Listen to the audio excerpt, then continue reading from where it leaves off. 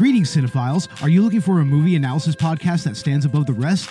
Then look no further than Collateral Cinema, the only movie podcast that matters. We analyze good movies, we analyze bad movies, and yes, we also analyze the in-betweens of the world of cinema. So if you like what you hear, find us on Facebook, Instagram, and Twitter. And listen to us on Apple Podcasts, Spotify, Google Podcasts, and wherever you get your podcasts. And yes, my friends, we are 420 friendly. So when you listen to us, smoke it if you've got it. And now, here's a new episode of Collateral Gaming. The show starts right now. I'm Ashley Chancellor. And I'm Zachary Gio. And this is Collateral Gaming Season 6.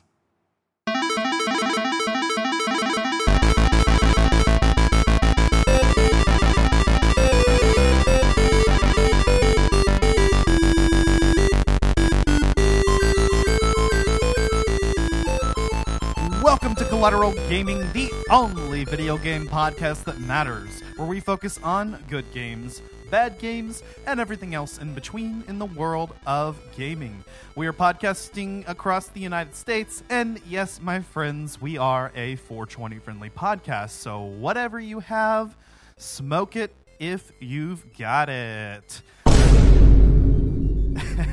And welcome to Season 6. This is our season premiere, right, Zach?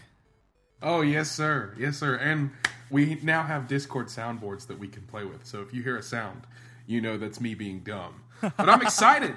I'm excited, brother. A new season, and we're starting off with a banger. Dude. And we'll talk about it. October 20th is right around the corner, bro. Hell yes, man. I know you and I are both stoked for Spider-Man 2. Stoked. So stoked, in fact, that we thought it was a perfect time to go ahead and revisit a Season 1 episode. Zach, you weren't on the podcast at this time, but this was our original season finale, Spider-Man PS4. From the moment Dakota and I started planning the podcast, I think I'd planned for that game to be a part of it because I had fallen in love with it. And yeah, it's so good to revisit this game. I've played through this game like 5 or 6 times, and the ending still makes me cry. Dude, it's one of the best story games ever made. When it came out, I was kind of hesitant because honestly, they haven't really nailed Spider-Man video games. There's always been some gimmick that just didn't make it work as well. The swinging wasn't smooth. The story wasn't great. The graphics didn't really hit it. But Spider-Man 2018 hit every single mark for me. And it kind of stays up there as one of the best video games I've ever played. Not to mention, without a doubt, the best superhero game I've ever played. No doubt about it. Hell yeah. So yeah, this episode we're talking about the 2018 Spider-Man game that came out on PlayStation 4 and PlayStation 5. Part 2, we'll be talking about Miles Morales, which we did do a spoiler-free review back when it came out. So we'll also be revisiting that in a sense, but we'll be able to go into story spoilers that we weren't able to before. I don't remember if you were you on the Miles episode, Zach, or did I end up having to do that on my own? I don't really remember. I might have been on it. I did play it day one when it came out, but I did. But there's a part of me that thinks that maybe like you just hold on. I'm gonna go look this up right now because you should have been on. I know we were both excited and we were playing it like day one, but I know you weren't on our Spider-Man 2018 episode, so it'll be really really awesome to actually be able to. No, I think my first episode with you was like 2020. Right. It was the Metroid Prime trilogy, actually. Well, we didn't do it. Let's see. Yeah, no, we did cover the game in 2018. That's right. It was a little bit. It was probably like a few months after it had come out. Like we didn't do like it. It wasn't. The game launch wasn't established even yet. But yeah. No, this game I actually was super stoked for since it's an initial announcement. It might have been at E3 or some other gaming event. I remember they showed a trailer, and Spider-Man has always been my favorite superhero ever since the Raimi's 2001 Spider-Man movie. I mean, I've just been obsessed. Spider-Man has been my shit.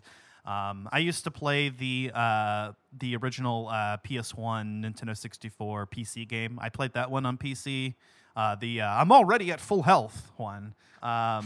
That was a fucking blast back in the day. I remember I played the Spider-Man 2 movie game, which honestly had a lot of influence not only on this game but the superhero genre as a whole. Yeah. By introducing, just being able to free roam around Manhattan, and realistic web swinging mechanics, which made their way here, and is a big focus of this game. But I feel like this Spider-Man game pretty much almost invalidates every Spider-Man game that came before it, because this is just such a perfect portrayal of it. It is by hands down my favorite portrayal of Peter Parker Spider-Man across any medium, like any of the movie Spider-Man. I think that Yuri Lewinthel's performance blows Tobey Maguire's, Andrew Garfield's, and Tom Holland's asses. No, it blows their asses. I like it. No. I could not agree with you more. Spider-Man 2001 literally lit a fire under my ass as far as superheroes go. Spider-Man has always been my favorite, from his ability to just not only take advantage of any situation with his quips, his quick-witted nature. Everybody knows that Peter Parker is a genius. He's just as smart as it gets, not only with science but with like mentally taxing his opponents. Like he's always been so he's always been so quippy and quick to respond, and it's just, I love the playful, lighthearted nature of Peter Parker. I love the agility of the superhero. I've always wanted to experience what web swinging would be like, and dude, you're absolutely right. Spider-Man 2018 just kind of dominated. It set a new standard for not just Spider-Man games, but for superhero games. I think, Arkham Knight did a really, really good job with the open world, free roaming objective from point to point. But, I mean, that's just kind of flying around as the Caped Crusader and beating up bad guys. It's got a much darker undertone to it. As with Spider-Man, it's a lot more lighthearted and fun, and sure, there are a lot of dark moments in the story, as we will touch on. But you get it's a sense of freedom that has never been established in video games before. You get to basically explore an exact replica of the island of Manhattan with just a few like extra additions, like Oscorp Tower and the Stark Tower, the Avengers Tower, and all that, which is super cool. That's like one of the 3 highest points in the game. I think the Avengers Tower is almost as tall as the Empire State Building. Actually, it's taller, I believe. A little taller, yeah. In this game's world, the Avengers Tower is actually the tallest building in the United States, I guess, rather than the Empire State. Which makes sense. I mean, come on, it was built by Tony fucking Stark. Like, also, the man has an ego the size of Manhattan itself. No kidding. Rest in peace, Tony. Rest in peace, brother. Rest in peace. One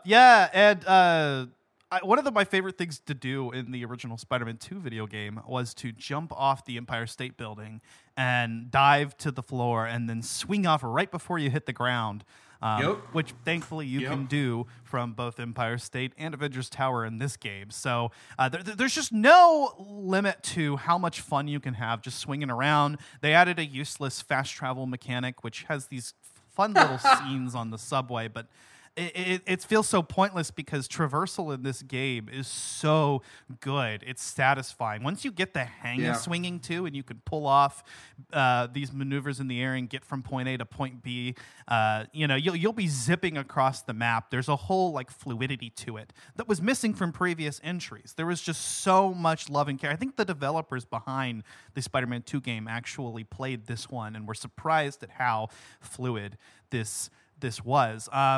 And I know you mentioned the Arkham games earlier, and I definitely feel like a lot of the Arkham games ended up making their way into this one, actually. With the years going by and how those games coming out. I remember watching one of the first gameplay trailers and thinking that the stealth actually did remind me quite a bit of the Arkham games, in a good way. I mean, absolutely.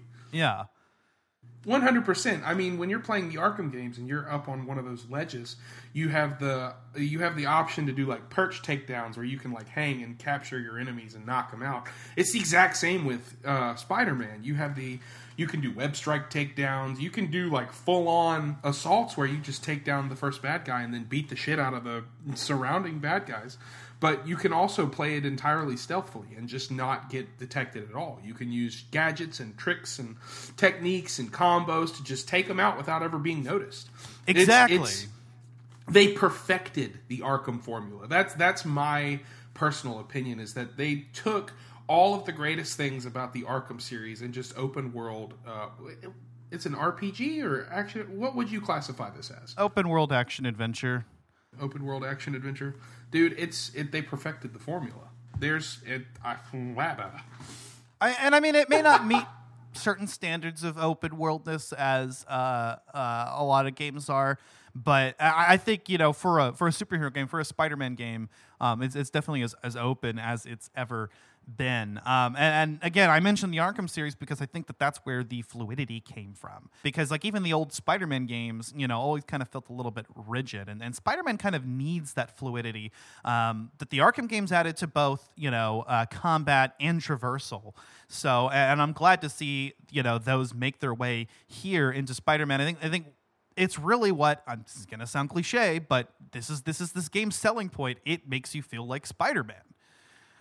It does. It does. Kind of takes away from the fact that you're actually playing with a controller, because it's so immersive. All of the different ways that you can travel around New York City, the things that Peter says to just civilians walking on the streets, like "Hello, civilians" or something like that. It's hilarious. He's always got something to say, something to do that makes you feel like you're standing there right next to him, or that, you know, you are him. It's fantastic. I think it's the quips that sold me on his portrayal of Peter, because he really has it nailed down. And this is a Spider-Man that's been Spider-Man for 8 years. So he already has the technology, which he's built on his own, not Stark technology. In a lot of ways, he kind of feels like an older Tom Holland.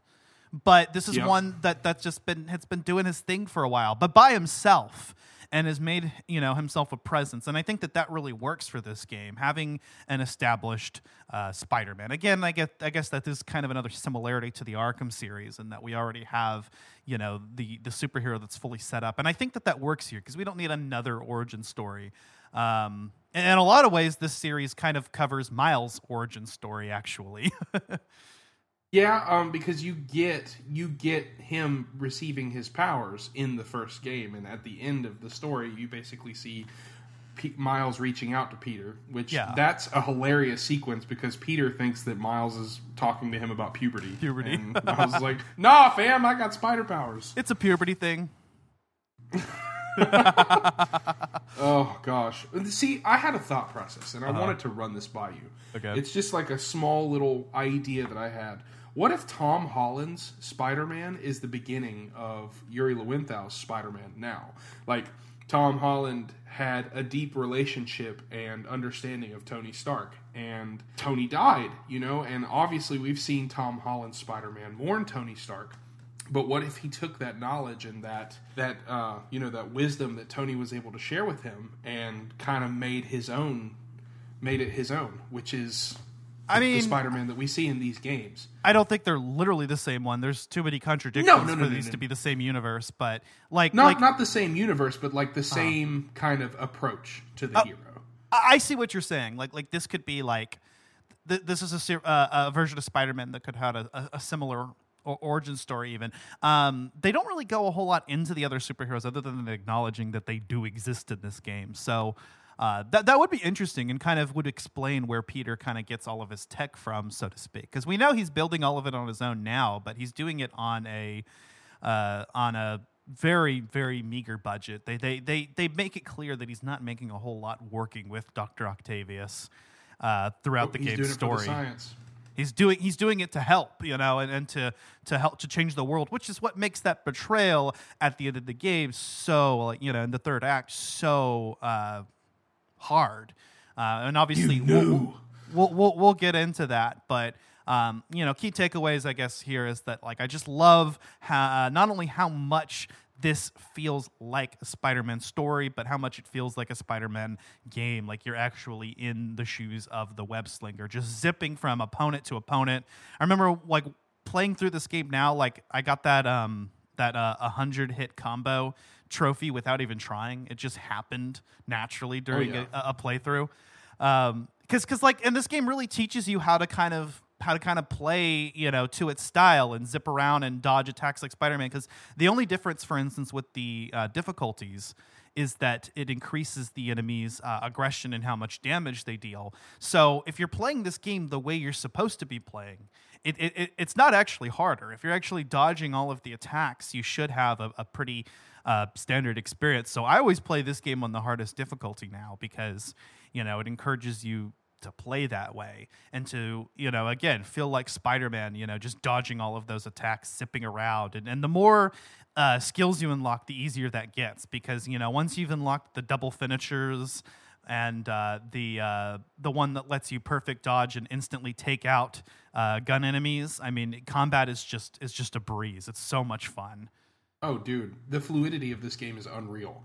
It plays in such a way where you really just don't want to stop playing because you feel powerful.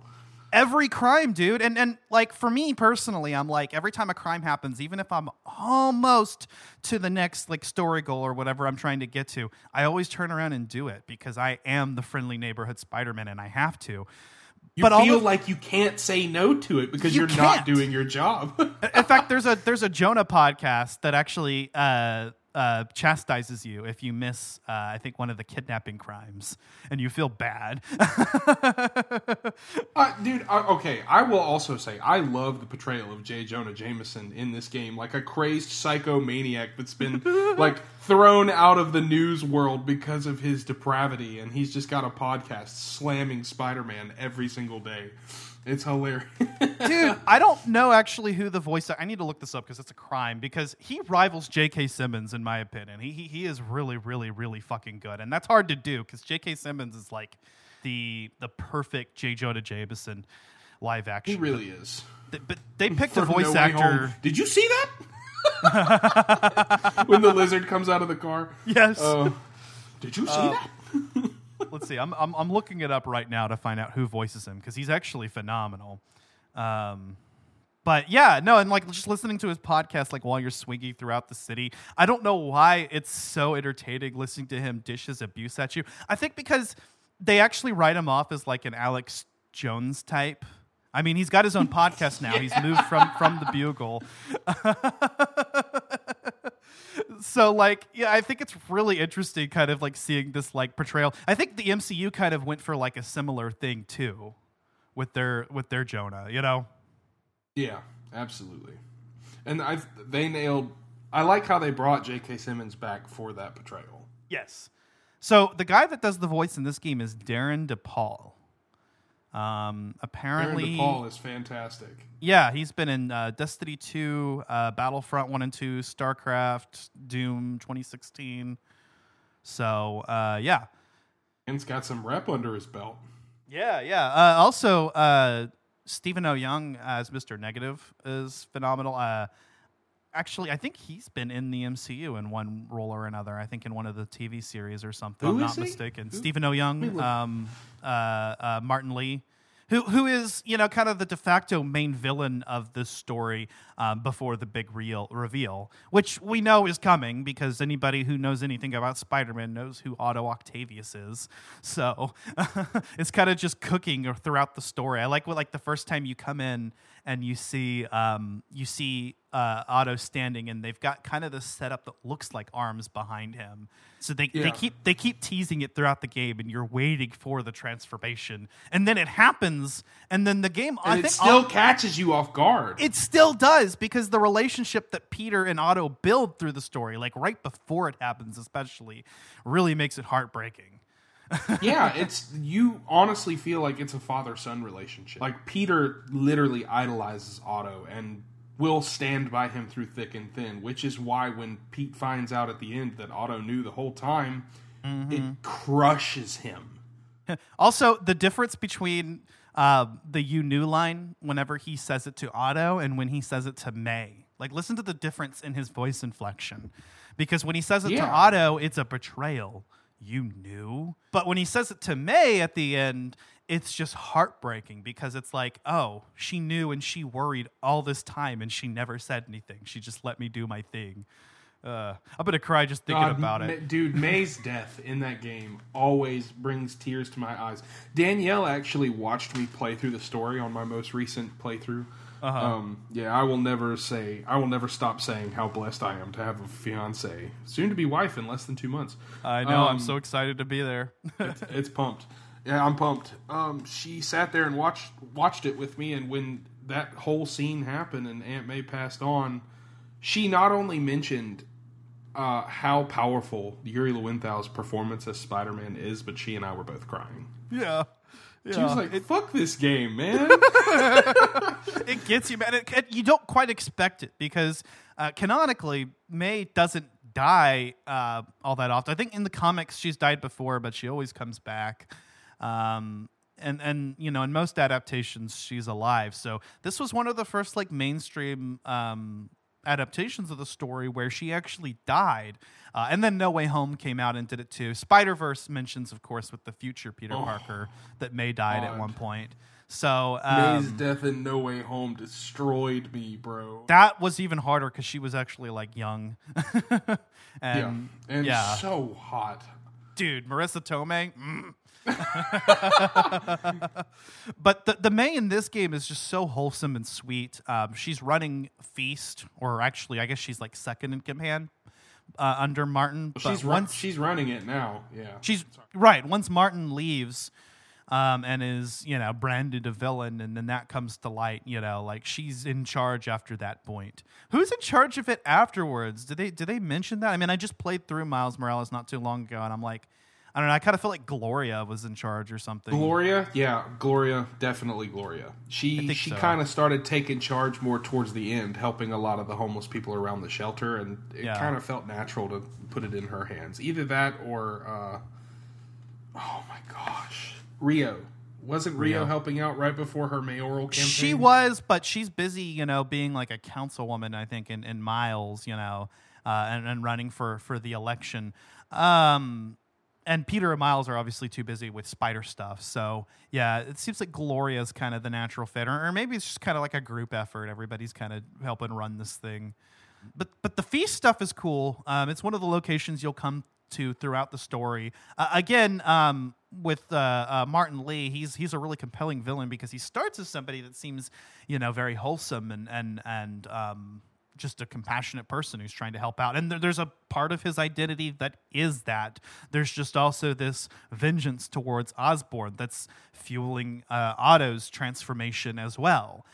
Which makes sense because, I mean, Norman is basically behind the death of Martin Lee's parents. Also, if JJJ is Alex Jones, then Norman's like Donald Trump.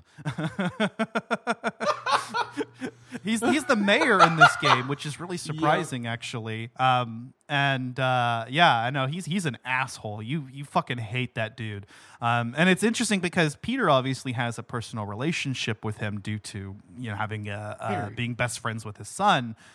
Who's not seen in this game, but heard and talked about, and well, actually, he is seen at the very, very end, and he's going to be a big part of the next one. You also have his picture in the research stations, like you can see that little image of him as he's talking about. His mom's the one that designed most of the research stations, right? Right, and he's really just wanted to keep them going. To keep them going, yeah, because Oscorp is going to cut funding for them. If they don't prove their worth. The research stations were a nice little side mission.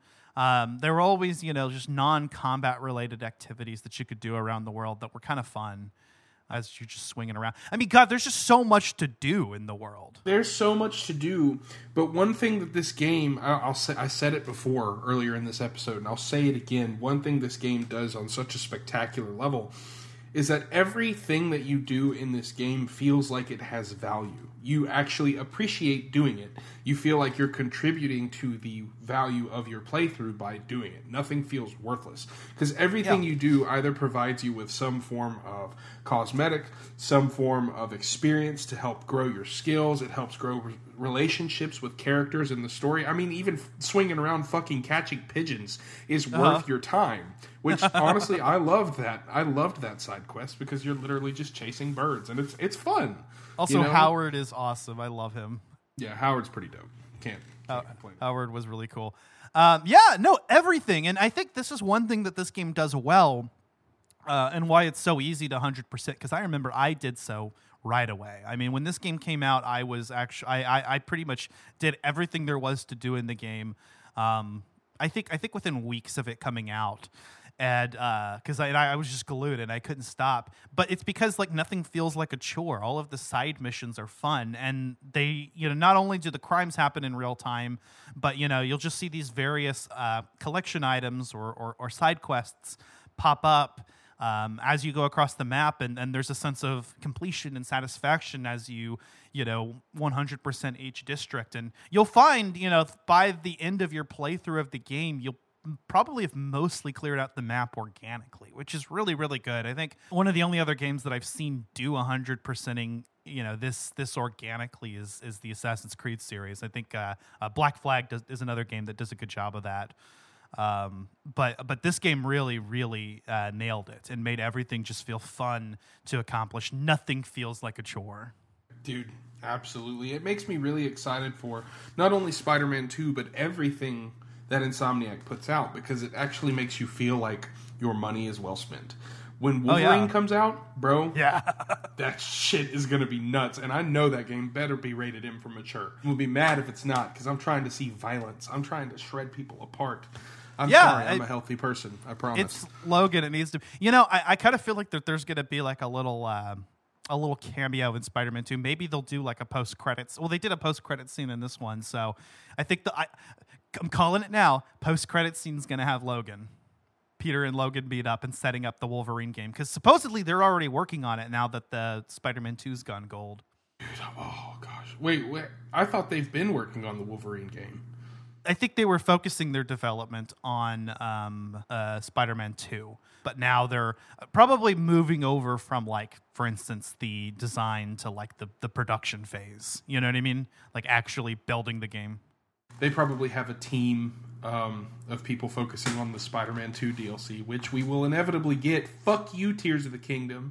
For not doing DLC. Oh my god, bro.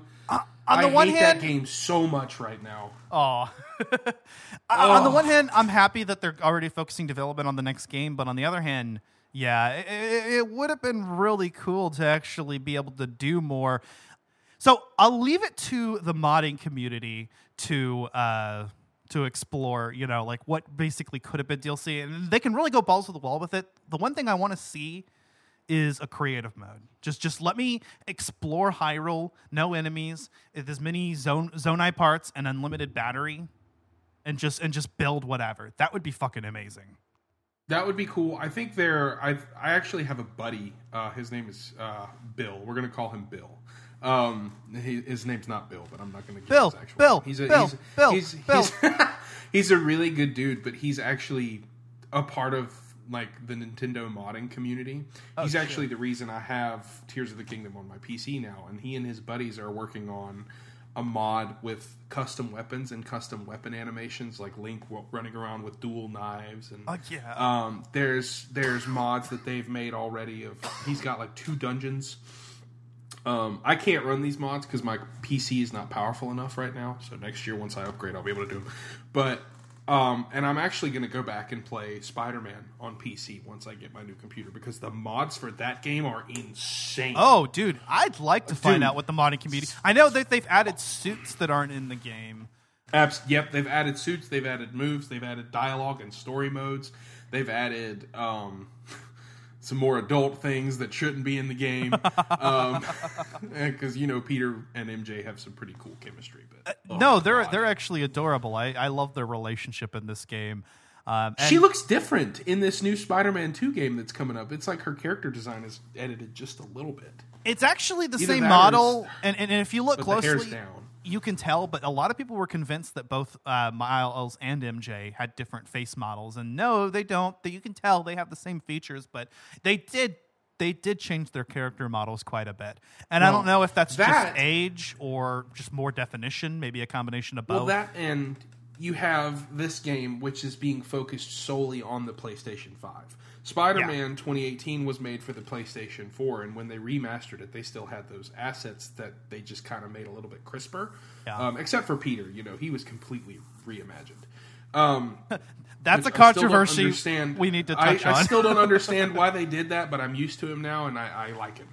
But I did not at first. Yeah, when it first happened, I was disappointed because, I mean, I was used to that face. And actually, one thing I liked... He looked like a baby! One thing I liked about the original face is that he actually kind of does look like a mix between Toby, Andrew, and Tom in a way. And a lot of people on the internet pointed that out, whereas the new guy just kind of looks like Tom.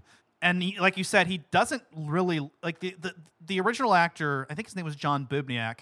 Obviously, Yuri Lowenthal's doing the voice and motion capture performance. It's just who's the model that they used for the character's face. And that was John Bubniak, and it's some like Jordan Baker or something that's doing. I'm a fucking child, bro.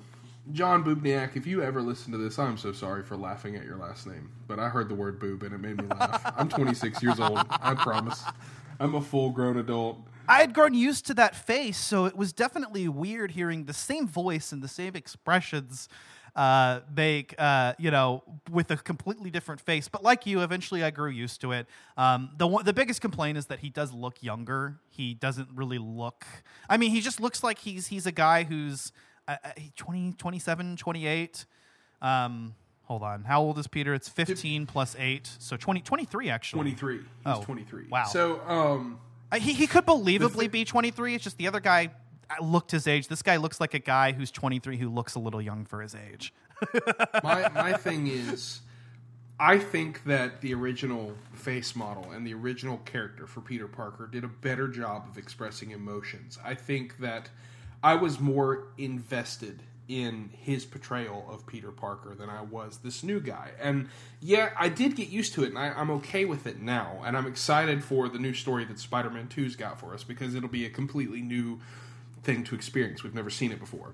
But seeing the same game portrayed twice by two different actors, two different expressions, it was weird for me.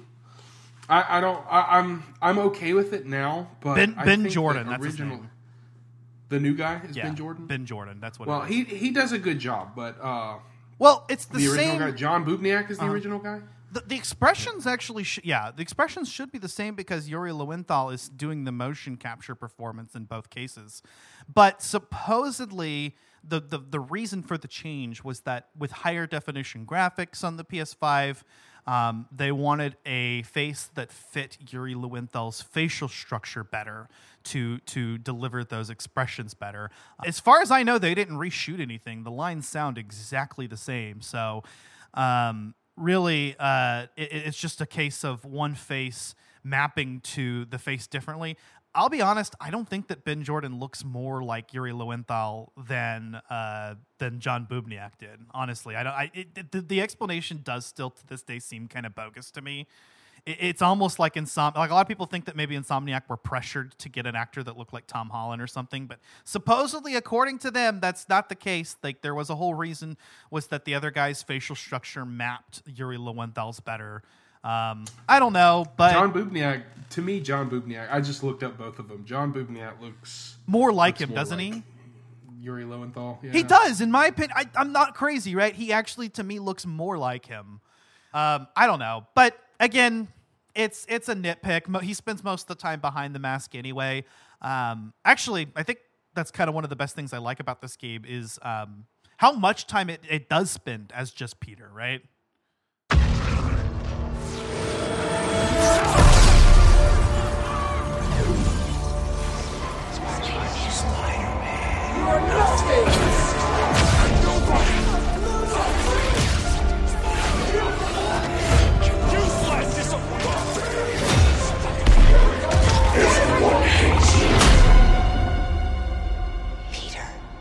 Peter, it's time to get up.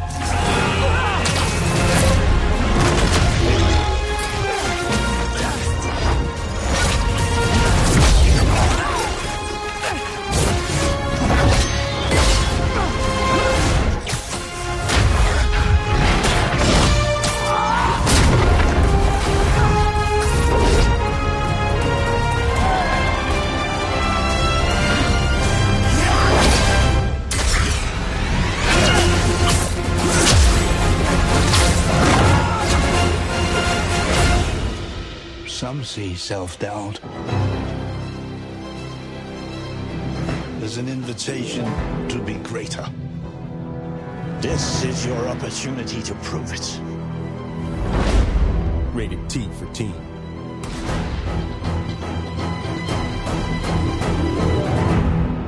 You do get you get that superhero experience. You get to fully immerse yourself in how Spider-Man spends his day to day and how you solve the story, you do the problems.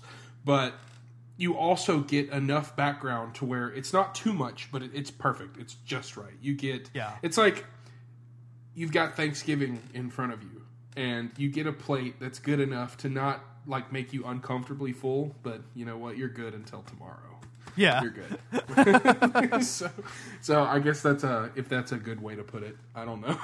yeah. No, I see what you're saying, and I agree. I think it's just enough. Like I said, you still spend most of the time behind the mask, but the game spends a surprising amount of time with Peter Parker doing Peter Parker things, and usually it's just kind of go talk to this person, go do this thing. But there's even a couple segments, at least one in the main story and one in the DLC, where you get to actually wall crawl and use gadgets as Peter stealthily while no one's watching, which is really cool. And really just that balance. I think that this game succeeds as a portrayal of the Peter Parker Spider-Man by accurately showing both parts of his life, and really like the Parker luck. The fact that being Spider-Man actually gets in Peter's way a lot. And it causes tension, and it makes an issue. I mean, one of the struggles in this game is that he's trying to pay his bills while doing the right thing, and he's just trying to survive. It's so relatable. He's trying to survive, and he's trying to be Spider-Man, and he's trying to change the world at Octavius Industries, and it's like. I think it's kind of interesting too how like most of the game kind of takes place seamlessly within a few days, and then there's like a time skip of a couple weeks, and then it's just like. It's literally just the span of a few days where you see through, the life of Peter Parker and Spider-Man and just what he constantly has to juggle. I think that feeling as a crime happens right as you're almost to your objective is supposed to make you feel that way. Like, oh, I got to turn around and do this, Yeah, the entire story really takes place over like 3 or 4 days, doesn't it? But minus, like the 2 or 3 weeks after the bombing at the end of Act 1, yeah. Oh, yeah, you're right. There's kind of a time skip. But, like, as the time that you're playing, it really just takes place over the course of a few days, right? Which is actually really interesting. Like, you kind of see, here's the first night, and then the next day. And it's just kind of this whole, like, seamless transition, and just various facets of Peter/Spider-Man's life that are begging his attention, and it all kicking off from him, defeating his then nemesis for 8 years, Wilson Fisk.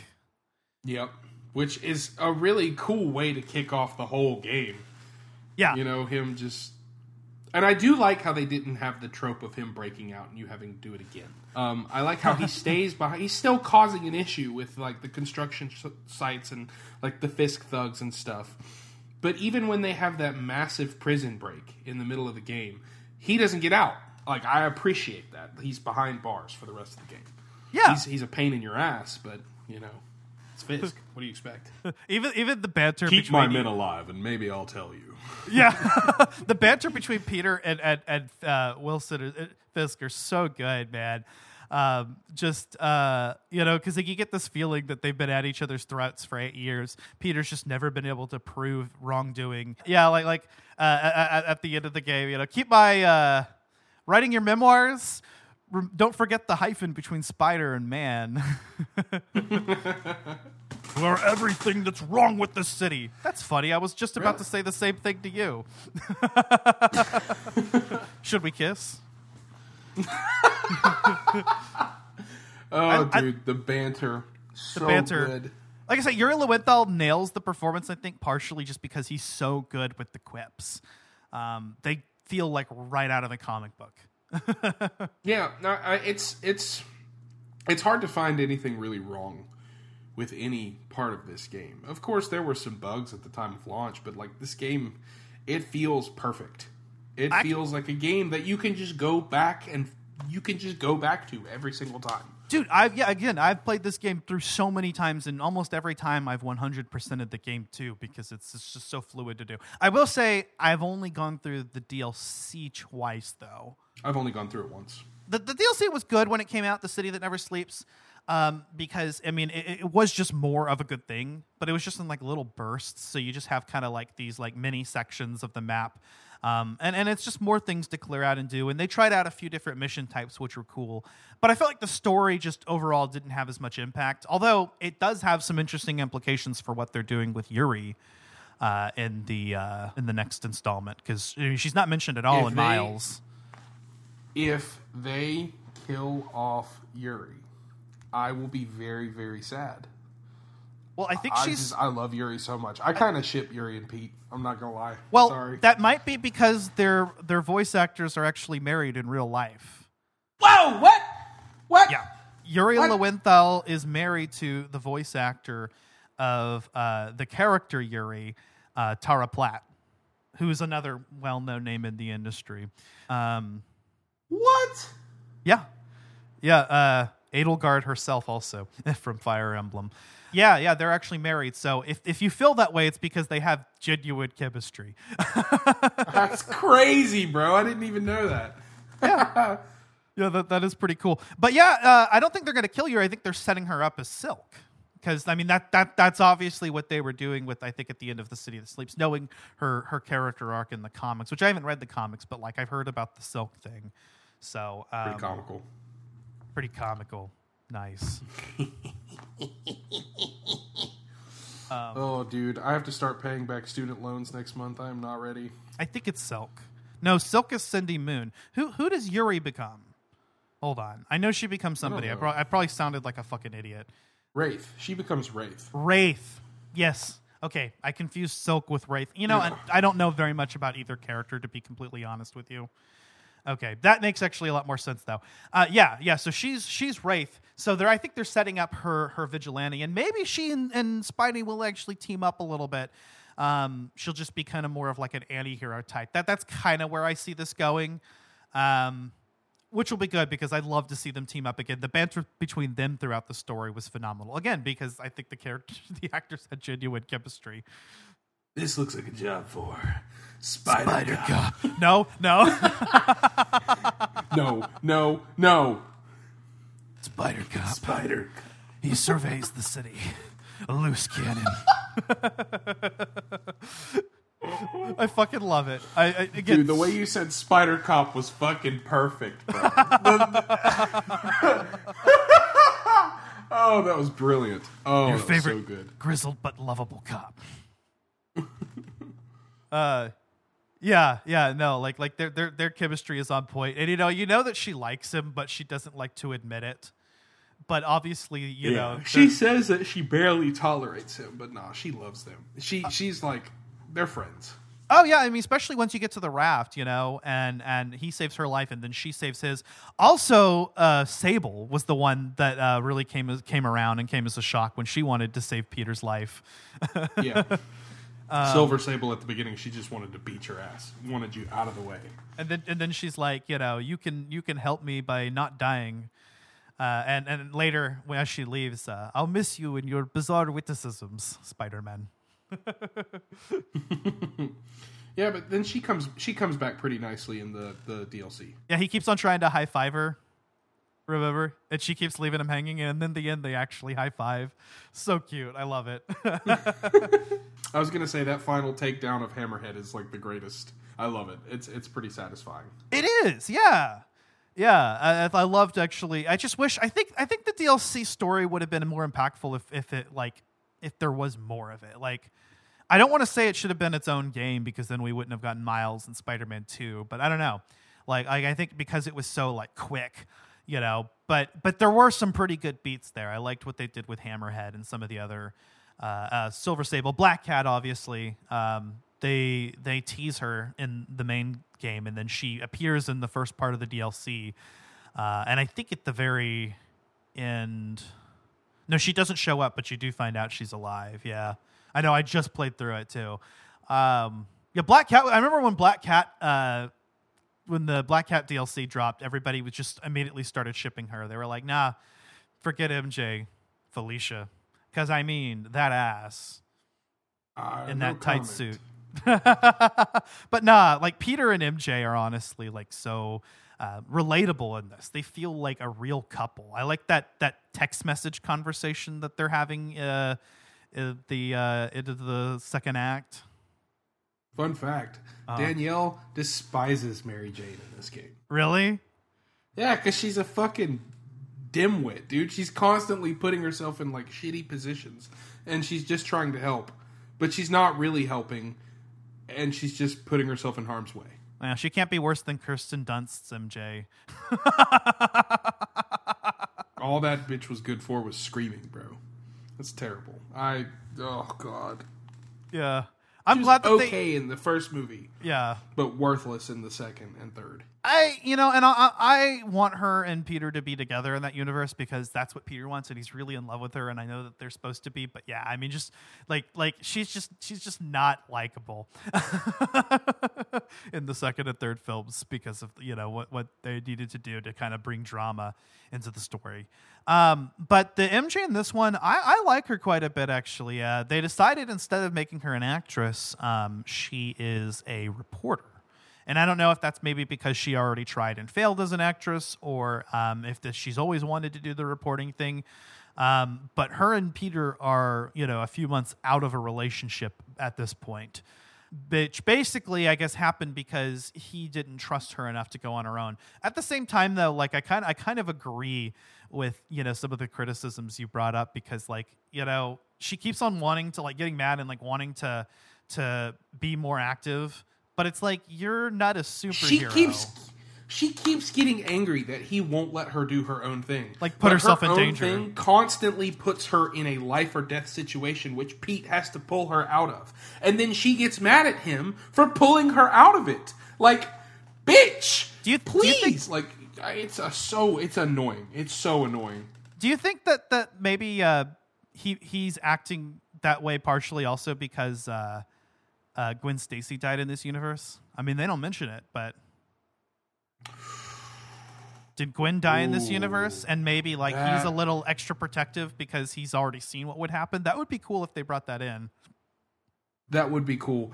I think that's an interesting take. It's possible, but you also have to remember, it seems like that Spider-Man was forever heavily damaged by that, because you remember at some point when Andrew said in No Way Home that he stopped pulling his punches. Yeah. He was just so full of hate and rage. And this Peter in this universe is still young, 23 years young, and he's still full of life and happy. And yes, of course, we've just lost Aunt May, and we'll probably see some heartfelt damage from that in this game. We didn't see too much of it in Miles because Miles was overseas with MJ on a scoop while Miles was taking care of the city, dealing with the underground and all that stuff. Right. But I'm thinking that it's possible, but I don't think Pete is damaged enough for that to have happened. Yeah. I might agree with that. He definitely does seem a little bit more carefree. So, and to be fair, they mentioned that he and Harry and MJ have been friends since childhood in this universe. So it's almost more similar to the Raimi universe in that sense. He's known MJ since he was a kid. So they probably, but they mentioned, I think in the game's lore, they don't actually get together until after high school, if I'm recalling the lore accurately. Which is still accurate for the Raimi universe, because they don't get together until after both Pete and MJ move into the city. It's really the end of Spider-Man 1 where she kind of professes her love for Pete, and he can't do it because he is Spider-Man. Right. And in this one, it's less of a Sam Raimi did. Him simping for her for years situation, and more of a them. They were always really close, and then one day after high school, they were like, "Yeah, let's do it," which is cool. Hey, you have blue eyes. I never noticed. Yeah. But I love the dynamic between the two in this game. It definitely feels very relatable for a lot of people that have been through relationships and, tried to be friends with their exes. And that's kind of the central thing here. And honestly, I hope that for the majority of the games, I mean, they have them get together at the end of this game. I think they should just keep them together. Don't do the whole like breakup drama later. Just leave the characters together at this point. Maybe even get to them being married like in the comics. That would. I don't know, man. I think that Pete's gonna die. I think that Pete is gonna die in this game. I'm calling it, dude. I don't want it to happen, but I think that they're gonna kill him off. There are some people that think that like some of the footage that we've seen of Peter and Miles fighting Venom together is fake, and that Peter actually becomes Venom and Miles has to defeat him or something. I think that's a stretch. No, I think it's pretty obvious Harry's Venom. But I mean, it would be cool if they like they threw a red herring, I guess, and made you think it was going to be Harry. But at the same time, like I feel like betrayed if like Peter actually became like a bad guy. I feel like I don't know. We'll see what they do. Whatever they do, I know they're going to do it well. Well, I could see that. I could see Miles having to play as Miles to take down Peter because he's become corrupted by the symbiote. I think we will get that sets fight. Him free. I think you're kind of setting him free. Not that he's the villain, but he's been kind of corrupted, and you have to Miles kicks sense into him before he anything happens. Basically, yeah. Like, before it gets too bad. Dude, what's crazy is Harry being Venom in this universe. We've never seen that before, so I'm super fucking pumped. I mean, I'm sure it's happened in a comic series, but I think it happened never seen it in any one of the cartoons, actually. I think is there's some precedent for it. I think in, like, Ultimate Spider-Man or something. I don't remember that. They're one of the cartoons, I think, does have Harry become Venom, which is interesting. And maybe it's happened in the comics. I don't know. But yeah, I think because they didn't really set up the Eddie Brock character, and they were going to have to try to set him up and make him Venom in this game, and they didn't want to do that. And so it made sense to work with the character that we already had a little bit of history with. Well, we haven't seen Harry really yet.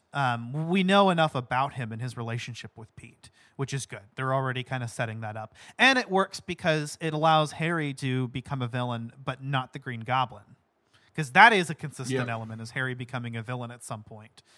Usually, I don't think we're gonna see the Green Goblin or the Hobgoblin in this universe. I think we'll see the Green Goblin. I think he'll probably be the main villain of the next one, because they really were setting that up with Norman, especially in this game. Like when you go into Norman's penthouse and you see all of the prototype mask and the hand grenades, it seems very obvious that they're setting him up, the Green Goblin.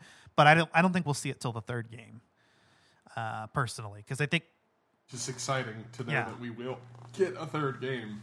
Maybe, dude, they pull a reverse and Harry ends up dying, and Norman blames Peter and Miles for that, and so it's Norman getting revenge for his son's death rather than the other way around. That definitely seems like a possibility to me. I don't know.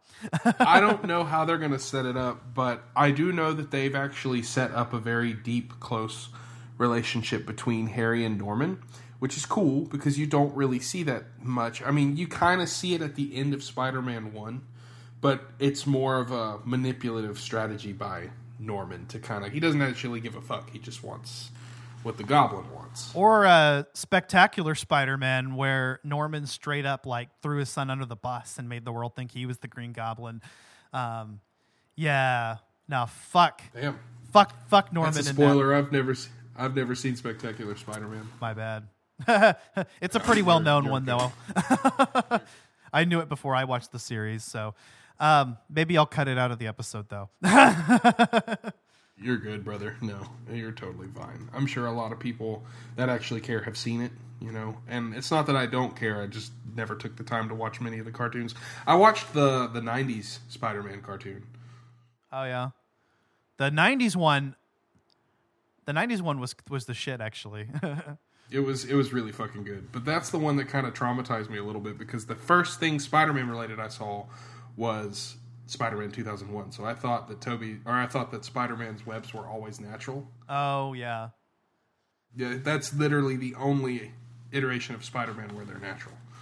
Yeah. Well, and I think they later made it happen temporarily in the comics, and there's been some other universes that have done that. But yeah, that is definitely a Raimi thing. I think because he thought that him building the web shooters would be too advanced for his age.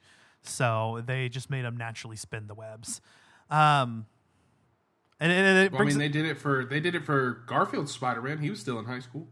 yeah, I mean Garfield Spider-Man, they just went ahead and decided to let him do it, and Tom Holland, because I mean he had his own web spinners before Tony Stark came in. So, but yeah, and this Spider-Man, of course, you know, he's a gadget man. I love that they focus on that. That they all the gadgets in this game are a lot of fun. Like, what were some of your favorite gadgets? I've always liked the gravity well. I really like lifting them up and then webbing them up against the wall. I like the web bombs a lot. I think that's the suspension matrix. The gravity wells from The Miles. suspension matrix. There you go. Sorry. Oh, you're The good. suspension matrix. I obviously like the electric webs, but my all-time favorite gadget is the fucking trip mines, dude. The trip mines, yes. Dude, the trip mines are hilarious. You could put one on a box. There was one takedown in one of the demon warehouses where I shot a trip mine at a box, and it caught a demon, and the demon just gets flung into the boxes and destroys the boxes. Dude, I have that clip on my PS5. I'll send it to you at some point, but it's hysterical, bro. Hilarious. I love the trip mines so much. But, also, you know, just all the gadgets are fun to play with. They're all good to play with. Yeah, and they're practical for both the trip mines in particular, for both stealth and combat, because you think of them mainly for their advantage in stealth. But what's really funny is you could just stick a trip mine onto an enemy like mid combat and just watch them just get flung out of nowhere to the nearest wall or the nearest enemy and knock their skulls together. It's hilarious. Or one trick that I picked up from the DLC with the challenge that has you do gadget combinations is the suspension matrix plus trip mine combo. You can lift them in the air and then zip them to the ground immediately for an instant takedown. And yeah, it might seem like an inefficient use of gadgets, but you can build your Spider-Man to be like a gadget replenisher and put on the resupply web suit power and the one that gives you double gadgets with takedowns, and do the one that like does like gadgets and focus, and then you can like make like a gadget build.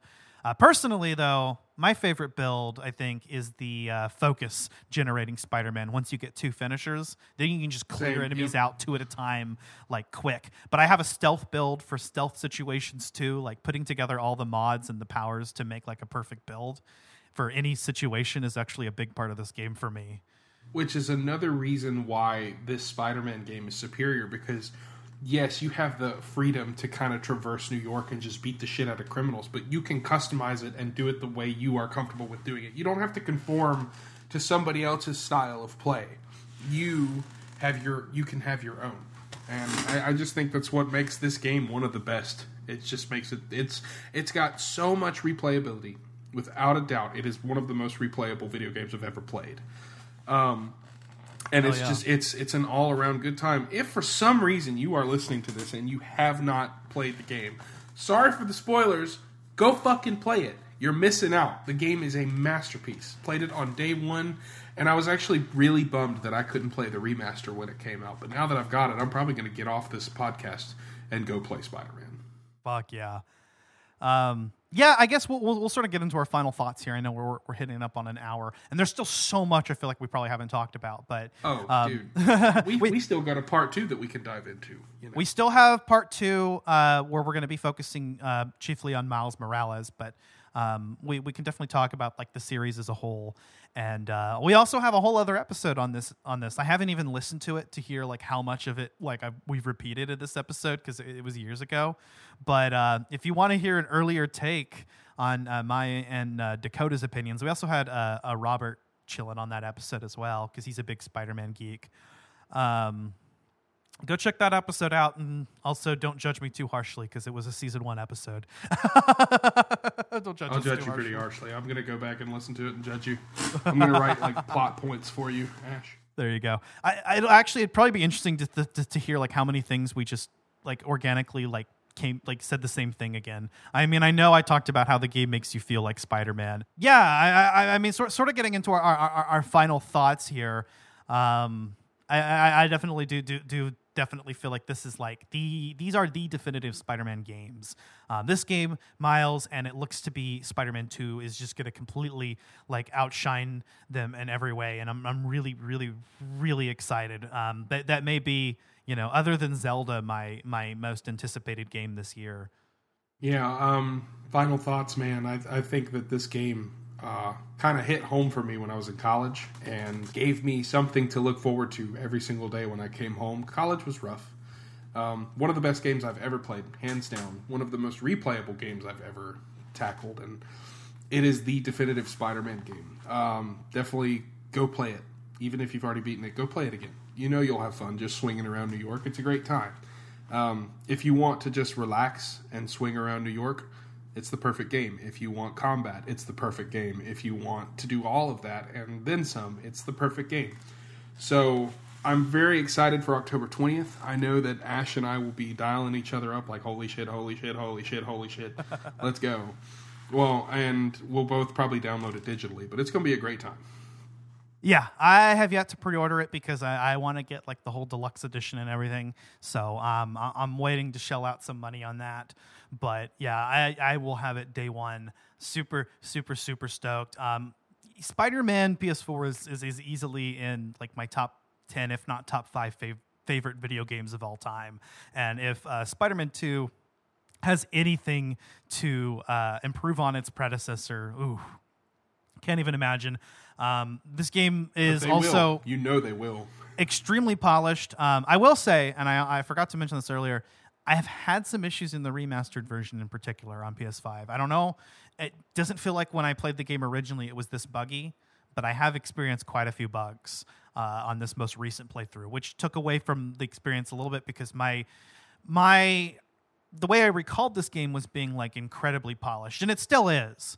But like, yeah, I did notice that. I don't know if that's just me or...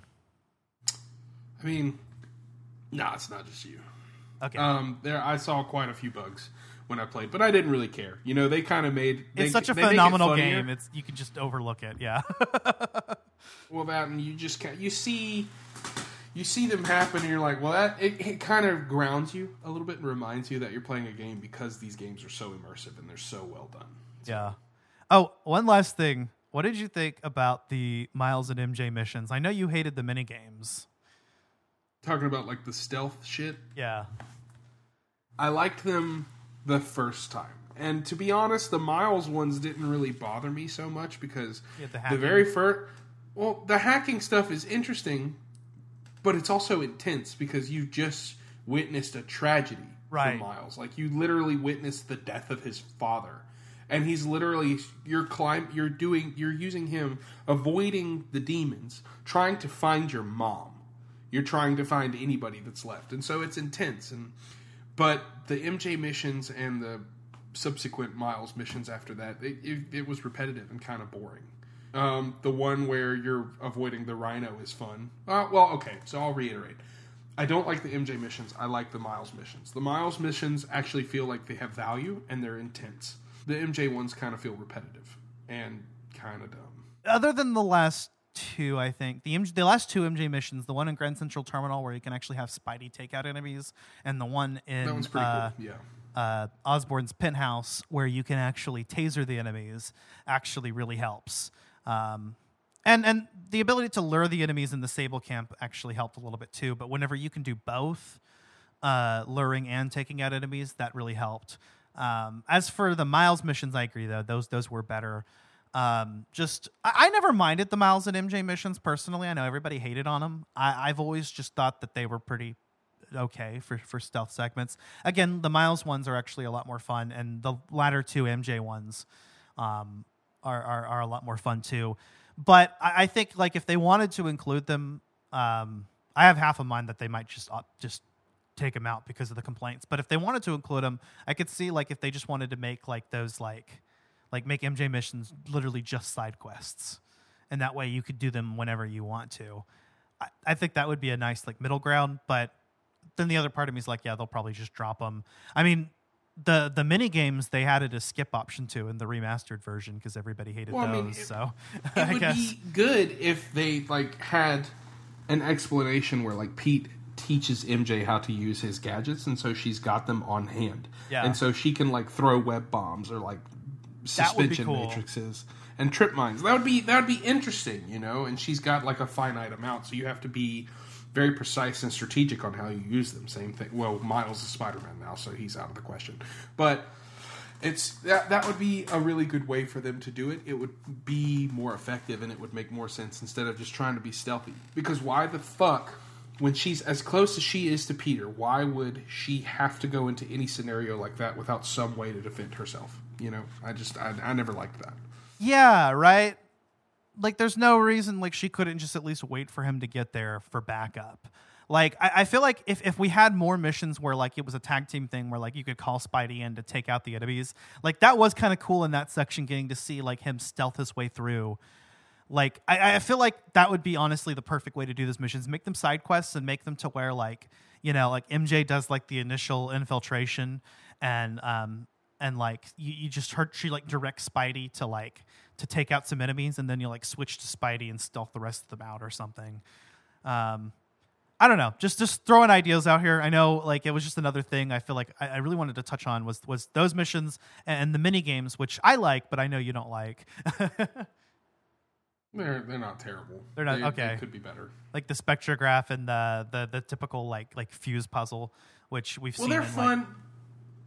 They're fun until you have to like do a bunch of them back to back to back. Like I do them all so that I can get the tokens and the experience. Right. But now you can skip them. I'm not having a great time. Yeah, you can skip them now. But I still want that experience, you know. Every little bit counts. I got to level 50 on my most recent playthrough, though, so that made me feel good. Oh, yeah, I think that's the cap out, right? Yep, level 50 is the cap. I mean, you can still kind of level up and increase. And you just get stat health. Increases, yeah. But yeah, I mean, that's pretty much it. Perfect game. Go play it. Bye. No, I'm just kidding. Seriously, when this game came out, like it was like a 10 out of 10 game for me. Like I was just absolutely in love. Miles, if anything, is a little bit more of a polished experience, if shorter. We will be covering that in the next part as we build up our hype for Spider-Man 2. October is actually our spooky month, so we'll be actually focusing on horror games. So we'll be doing Dino Crisis and Resident Evil 3. Our Halloween special is going to be Silent Hill 4.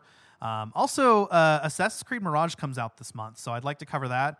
As for Spider-Man 2, since it's coming out towards the end of October anyway, we're actually going to be devoting the month of November to that game. So we'll do what we've done in the past with like the really big games that we want to fully go into. And part 1 will be our spoiler-free take, and then part 2, which will be roughly a month after the game has come out, will be our full spoiler thoughts on the experience. And then we'll be moving into December as we cover Oracle of Ages and Oracle of Seasons, and The Grinch for our holiday special. Yeah, The Grinch Who Stole Christmas is a fun game. So that's Collateral Cinema Season 6 up to the end of the year. Also, Collateral Gaming. Collateral Gaming, yes. See, I do 2 podcasts. I'm leaving that in. We also we are going to do a year in review episode, either the 31st or the 1st. I'd love to do that like right around New Year's and just cover all of the games that we didn't get to that I would have liked to have done like game launch reviews on that came out in 2023. So that would include Mortal Kombat 1 because I'm cutting that out this month. Just I don't have the money for it. We haven't gotten around to it. For like Street Fighter 6, for a lot of games that came out this year. Pikmin 4. Like I kind of want to pick up a lot of games and just kind of like do like a year-end review thing here. Just so Dead Space. That was another one I really would have loved to cover, but I didn't have a PS5 at the time. Hogwarts Legacy, because despite JKR being a TERF, I am in love with the Harry Potter story and the characters. I don't know. I think we're bullshitting at this point. You can find Collateral Gaming at the links in the description, or in the show notes, I should say. And you can also check us out on social media. Join our Facebook group, Collateral Media Podcasts, and get in on the shit posting and fun. We're also on Twitter and Instagram, or I guess X, or if it becomes some sort of like paid thing, then we're probably not going to do that. Fuck Elon Musk, by the way. Imagine like you the word tweet is in the dictionary, okay? The word tweet is in the dictionary. They're now called posts. Imagine getting rid of that level of brand recognition over a midlife crisis. Yeah. To be honest, when Elon started changing all this stuff, my first thought was, Yeah. We're also on Threads, although I haven't fucked with it too much. So, yeah. But, yeah, go follow us on social media. Check us out on Patreon as well. At some point, I've always said I've really wanted to do a Spider-Man Let's Play. Oh, yeah, dude. Like, I really, really, really want to at some point. So, but we do have other Let's Plays out. And as soon as I get like a setup and I have a new game card and a capture card and everything, I'll start recording new exclusive commentaries for our patrons. By the way, Patreon actually saved my life a little bit. So I had a half paycheck because I submitted my timesheet late, and I happened to have money to pull out from Patreon, which is really, really nice. So I appreciate it. It was just like $11 or $12, but it actually saved my life. Hey, man. Because sometimes you just gotta look at it. Nice car. Alrighty, folks. Oh, dude. So, I think, as always, just thanks, guys, for listening. Seriously, Thank you. For tuning in. Spider-Man is always fun to talk about, and to be honest, I've been looking forward to recording this episode. It's a good time. Fucking A, man. Well, we'll see you in part 2. Until then, I've been Ashley Chancellor. I've been Zachary Gio. And this is Collateral Gaming Season Premiere Part 1. Signing off.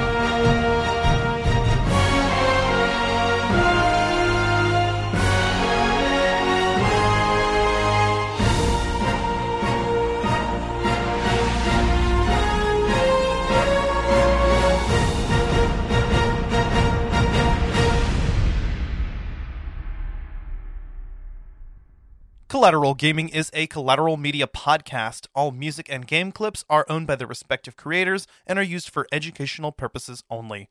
Please don't sue us. We're poor.